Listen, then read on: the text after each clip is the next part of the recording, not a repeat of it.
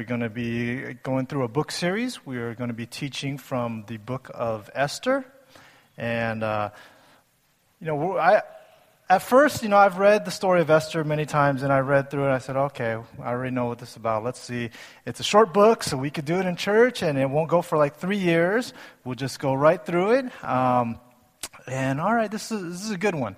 And, the past couple weeks as I've been kind of poring over Esther and just reading and reading and reading, I've been really blessed.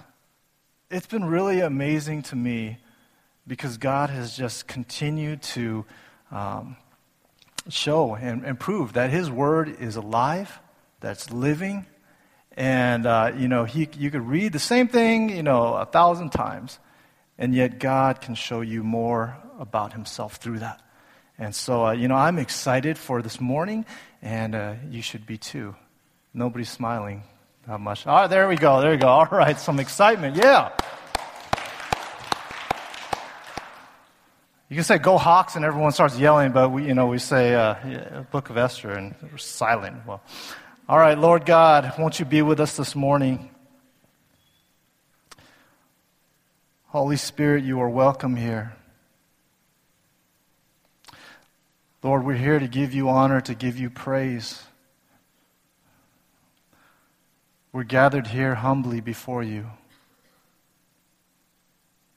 And we thank you, Jesus. God, I pray that I would not be a distraction. We pray that your word would speak to us, that you would begin even now to stir things up in our hearts. Lord, I can point to one application, to two applications, to different ways that we can apply your word, but God, your word is alive, it is living, and it speaks. So Lord, we give you permission to speak into our lives. Holy Spirit, convict us of areas that we need conviction. We pray that you would meet us this morning, and you would be with us as we go through your word. We thank you, Jesus, for your grace.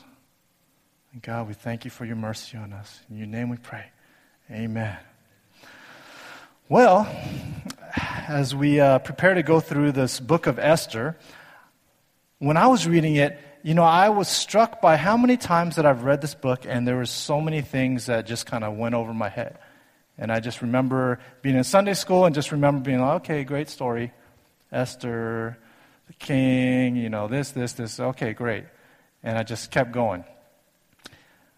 So in order to better prepare you, this morning, we need to step back. I know we're focusing in on this one book, but we actually first need to step back, take a step back, and begin to look at the Bible.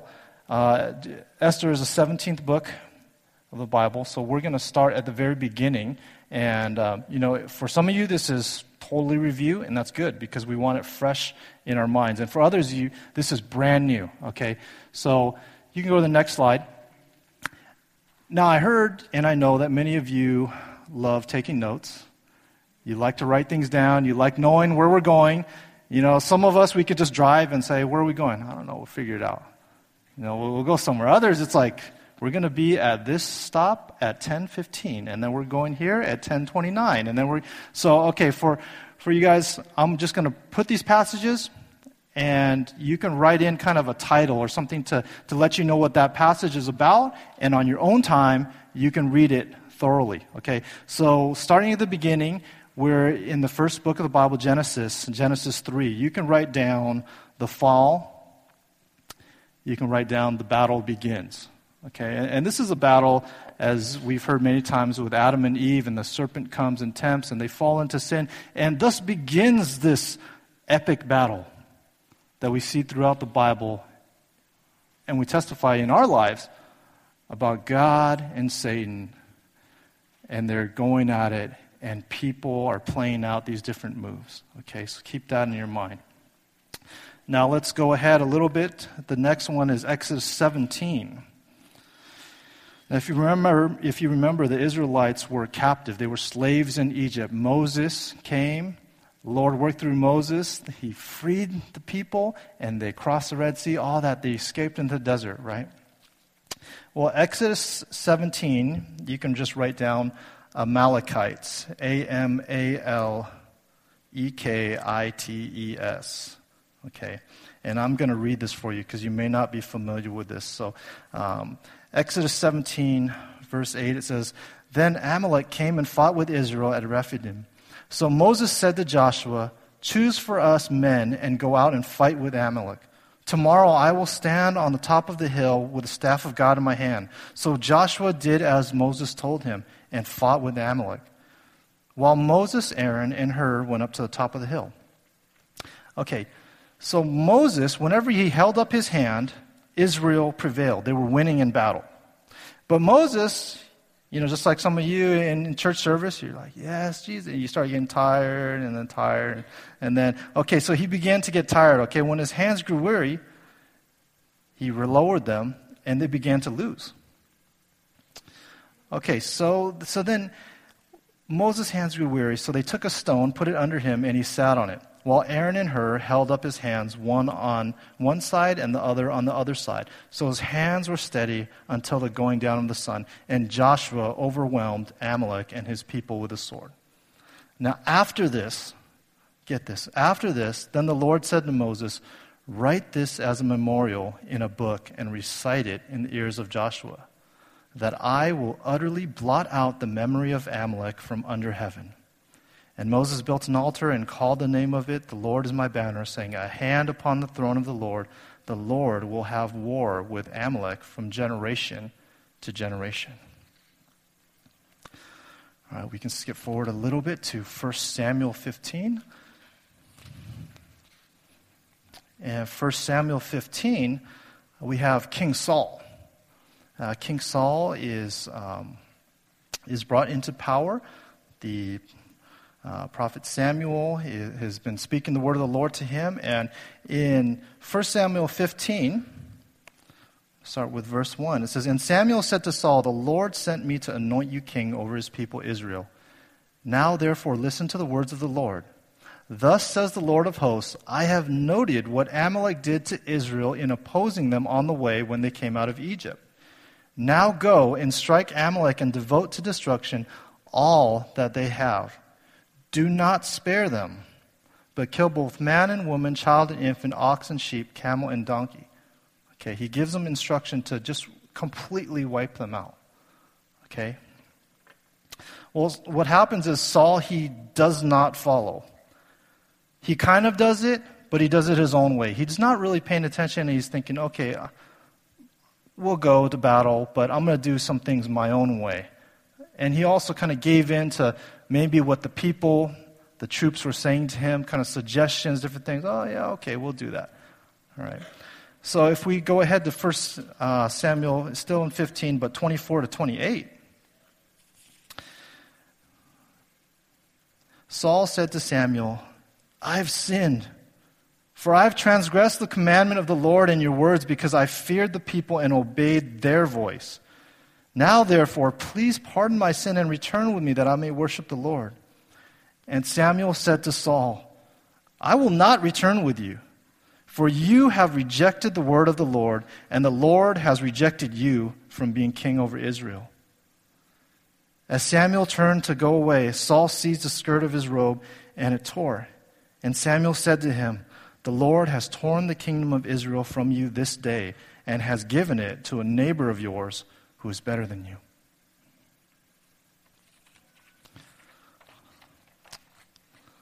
Oh, sorry. In 1 Samuel 15, their title, you can write down Saul and Agag.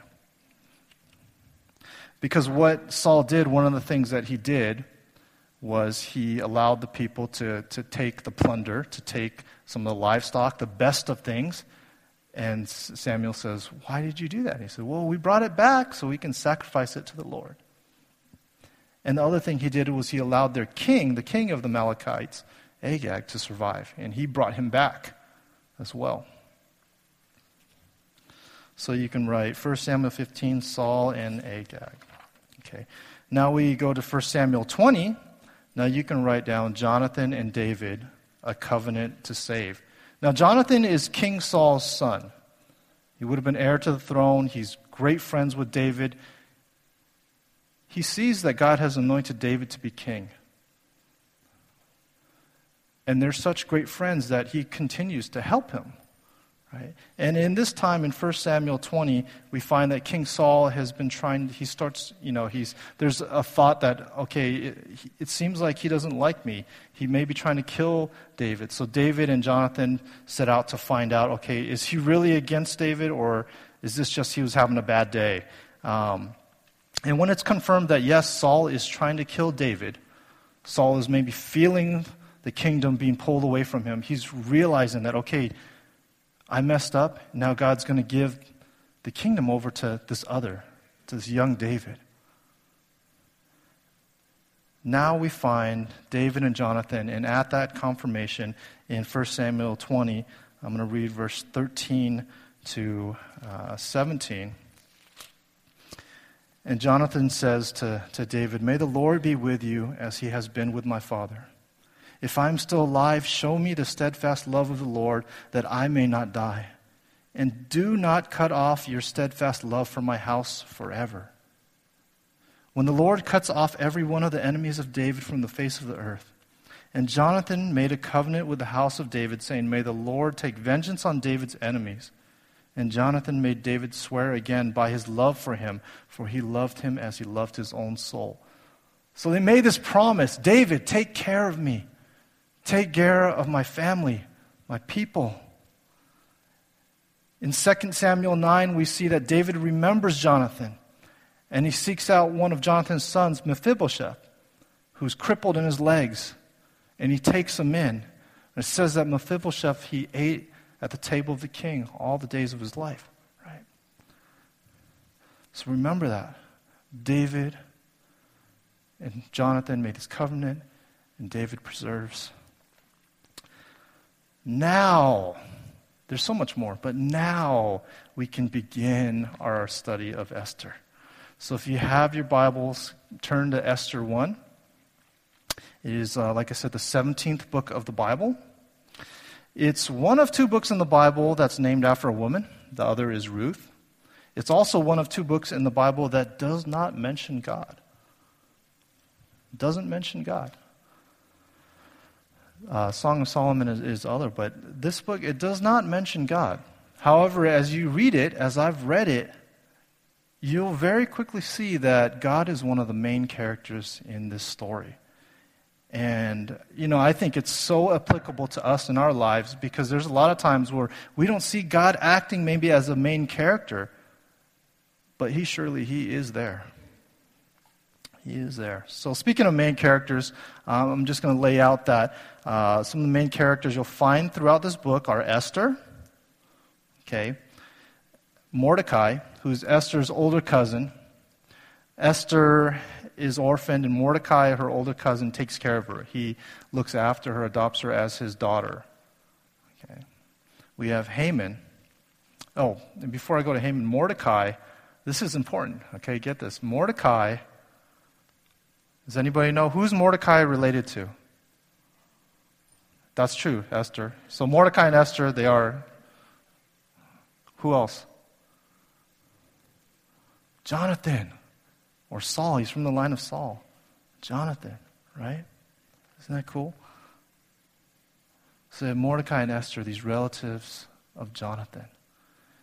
And who did these descendants from the line of Saul, right? And who did Saul fail to destroy, to wipe out? Amalekites. King Agag, right? Haman, he's the evil character in the story. As we read through in later weeks, you'll see just the extent of his evil. But there's a history between Haman and Mordecai and Esther, right? Because Haman is an Agag. He's a descendant from this king Agag. Isn't that crazy? He's a descendant from this king Agag. And you'll see as the story unfolds that what Saul did not do, now his descendants do. And like you said, God, He's unmentioned, but He is unmistakably present throughout this whole account. Right? Now, chapter 1 that we're going to talk about today, Chapter 1, we have some characters in there as well. Some major and some minor characters, and the characters are King Ahasuerus, which I did not mention. So King Ahasuerus, he's the main character. Ahasuerus is his Hebrew name. He's also known by Xerxes. Maybe you guys, I don't recommend this, but if you've seen the more recent 300 movies, he's shown in there. He's this Persian king, but he's this incredible ruler in history. So Xerxes, or King Ahasuerus. Queen Vashti, there's the eunuchs, they're the king's trusted men. They looked over many of his private things. They were entrusted with his most valuable things, his wives, his harem, and they would be close to him. So what do you know about people that are close to someone? They have an opportunity to speak, to influence, right? So they are people that he trusts with many of his valuable things. There's the king's wise men, his trusted panel of advisors, and we have many guests. We have nobles, leaders, servants, all kinds of people that are present. And we have the wives of the guests. That's important. Okay. All right, now we can start. Esther 1. So if you have your Bibles, read along with me. I'm in the ESV, English Standard Version.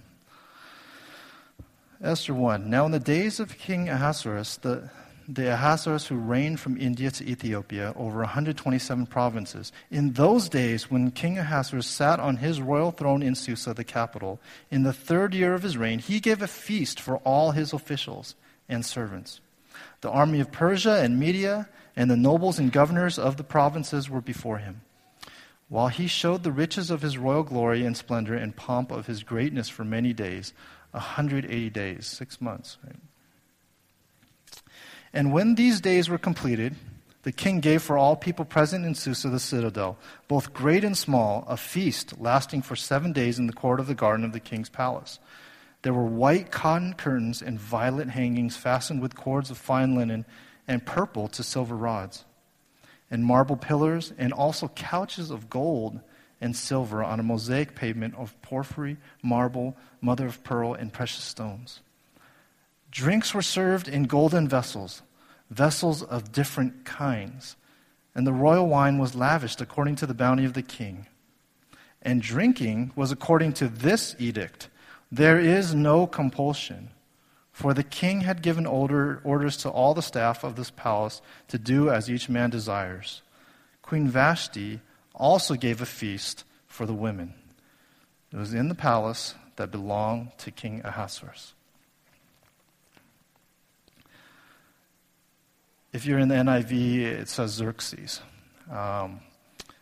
But in the ESV, this king, although God is not mentioned at all, the king's name is mentioned some 190 times. 190 times. Okay. So you have this scene. We're getting into the story of Esther. We starts out with this scene, and it's a scene of extravagance. It's wealth beyond anything we have ever seen in our day. You have to imagine that as he's saying, this king, yes, that king who reigned from India to Ethiopia, that's like the whole world, okay? It's like, hey, he reigned the world, is what it's basically saying, what these readers would have said, like, wow. From sea to sea he reigned. He has, in his control, he split up this area into 127 provinces. And he's so wealthy that he's going to throw a feast for everyone. 180 days. Most likely people came and went. Okay? And what does he do? He's just showing this extravagance. Even the wine that they're served, it's not like the cheap stuff. I was just talking to someone and they were telling me like, oh man, it's so crazy. Like I heard my friend's dad, he got this bottle of bourbon or something was $3,000. Okay, and I started to think, that's pretty crazy, but this king, he would have had the best stuff at his disposal, right? The most expensive stuff. That's what the king would drink. And this is the stuff that he's given to everyone. He's just given it to everyone, right? Archaeologists have found a piece in Persepolis that talks about Xerxes, and he's kind of proclaiming, and I'll just read a portion of that, but this is what he thinks about himself. You can imagine, okay? It says, "I am Xerxes, the great king, the king of kings, the king of all countries which speak all kinds of languages, the king of this entire big, far-reaching earth." Ahasuerus is a big deal. The writer begins to paint this picture that Ahasuerus is this big deal. He's this king unlike you can imagine. His wealth, his splendor, his power, it's unimaginable, right? He's a big deal. Does he sound like someone that's used to getting his own way? Yeah, I think so. Let's continue in verse 10. On the seventh day, when the heart of the king was merry with wine, remember they had 6 months, and then after that he has another feast. Maybe it was to thank these special people that have come. Maybe it's also his staff. Maybe whatever. He has another feast after the 180 days. He has a 7-day one. Okay, and on the seventh day, the height of this feast, when the heart of the king was merry with wine, he commanded Mehuman, Biztha, Harbona, Bigtha, Abagtha, Zethar, and Carcass, the 7 eunuchs who served in the presence of King Ahasuerus, to bring Queen Vashti before the king with her royal crown, in order to show the peoples and the princes her beauty, for she was lovely to look at. But Queen Vashti refused to come at the king's command delivered by the eunuchs. At this, the king became enraged, and his anger burned within him. Now, Jewish rabbis or teachers, they have a custom of imagining, of arguing, of talking with each other what might have happened or what they think happened, or, they have all these writings of these great rabbis that are discussing, and in many of them, I shouldn't say many, but in some of the ones that we have, there is strong suggestion, or it's implied, that you have these guys, right? They're all guys there. They're all getting drunk. They're drinking this great stuff in one-off cups of gold. They're not mass-produced. They're one-off cups of gold in this amazing place. And you can imagine it was not a great party scene, right? Their minds, the things they're talking about, all these things, they were not discussing godly things, put it that way, right? And so there's a strong implication that you have this king, he's showing off all his wealth, his power, like, look at all this I have. And now at the height, he's saying, whoa, wait, I'm going to show you my greatest treasure. I have the most beautiful woman in my possession. That's my trophy. That's my wife, Queen Vashti. You're going to see, she's going to be identified because she has the royal crown. Bring me Vashti wearing her crown. Many rabbis in discussions say that this implied only the crown. Whatever the truth is, she was not going to be brought forth so she could give a speech or impress them with her character. It was solely to impress these men with her looks. That the king would say, hey, you're going to come here on display. I'm going to show you what I got. And she refuses. And those eunuchs, these were people that were close to him. They were known. They're named in the Bible, right? If one of them came to your doorstep saying, hey, this is what the king says, okay, that's coming from the king, because this is someone that is close to the king. He's able to have the king's ear. He's able to speak to the king. And you have this one person coming to you. But 7 of them are going. Okay, all 7 go to the queen to summon her. And she refuses. So let's continue. We'll finish out this chapter 13 through 22. Then the king said to the wise men who knew the times, for this was the king's procedure towards all who were versed in law and judgment, the men next to him, being Karshena, Shethar, Admatha, Tarshish, Meres, Marsena, and Memucan, the 7 princes of Persia and Media, who saw the king's face and sat first in the kingdom. According to the law, what is to be done to Queen Vashti, because she has not performed the command of King Ahasuerus delivered by the eunuchs? Then Memucan said in the presence of the king and the officials, not only against the king has Queen Vashti done wrong, but also against all the officials and all the people in all the provinces of King Ahasuerus. For the queen's behavior will be made known to all women, causing them to look at their husbands with contempt. Since they will say, well, King Ahasuerus commanded Queen Vashti to be brought before him, and she did not come. So this very day, the noblewomen of Persia and Media who have heard of the queen's behavior will say the same to all the king's officials, and there will be contempt and wrath in plenty. Memucan, he continues, he says, if it pleases the king, let a royal order go out from him, and let it be written among the laws of the Persians and the Medes, so that it may not be repealed, that Vashti, remember she was always referred to as Queen Vashti, now Vashti, just Vashti, okay, that Vashti is never again to come before King Ahasuerus. And let the king give her royal position to another who is better than she. So when the decree made by the king is proclaimed throughout all his kingdom, for it is vast, all women will give honor to their husbands, high and low alike. This advice pleased the king and the princes, and the king did as Memucan proposed. He sent letters to all the royal provinces, to every province in its own script, and to every people in its own language, that every man be master in his own household and speak according to the language of his people.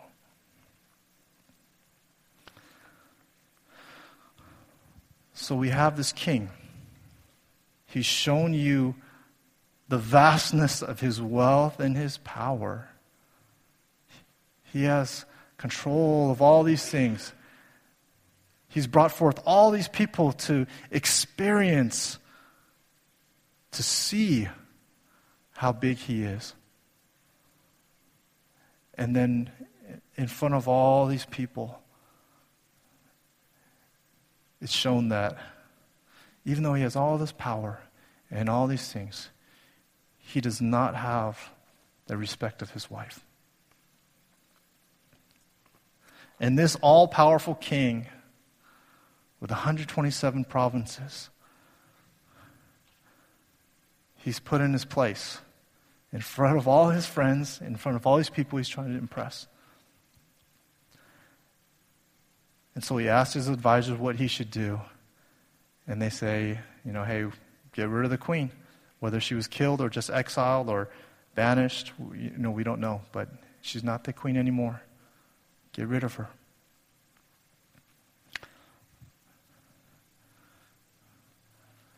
When I think about my own life, I begin to think, how have there's so many things, right? But how have I maybe even looked at respect?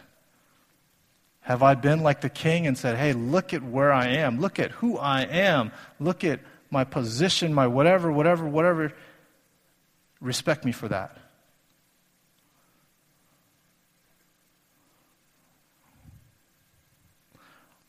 Or have I come to people with honor? As we'll see, I think we'll see with respect, as we'll see with Esther, as this plays out later in the story. How am I approaching respect? So we all want a little R-E-S-P-E-C-T, right? So this week, I encourage you to read through the book of Esther, today, like I said, we're starting it off with chapter 1, and I wanted to give you this introduction, this beginning to this book, this story, which in the following weeks, we're going to see how God is present. In this place where these people, there's Jews in Persia. At this time, they should have been going back to Jerusalem. They should have been following their customs. They should have been doing, but they're here. They're very much living secular lives. And yet God uses them.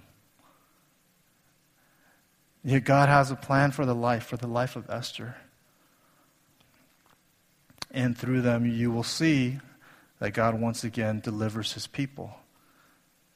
Even though this beginning chapter paints this enormous picture of the power and maybe even the futility of coming against this king. Right? So this week in chapter 1, I encourage you to reread it at home. I encourage you to think about, how are you trying to gain respect? How are you trying to gain respect in your own lives, in your household, in your workplace? And how are you giving respect? Think about those two things. Like I said, the word is alive, and even as I was reading it this morning, I was thinking of many, many other ways that it applies to my life, so I'm sure you can think of a few. Won't you join me in prayer, and the worship team will come forward. Lord, I thank you for your word. It's so amazing, even in our own lives, how short they are, is we can look backwards and we can see how your hand has been over us.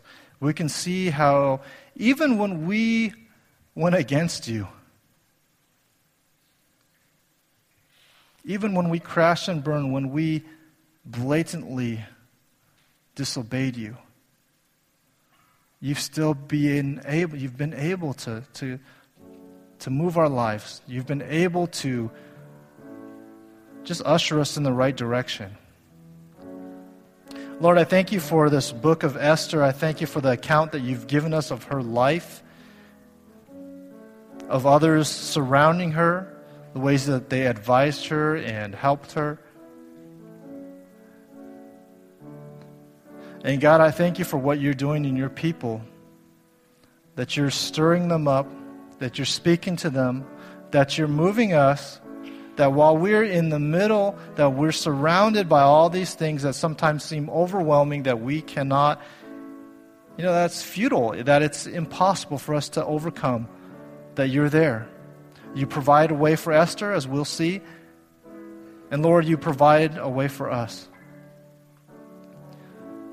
So we thank you, Jesus. We thank you. We thank you, Lord. In your name we pray. Amen.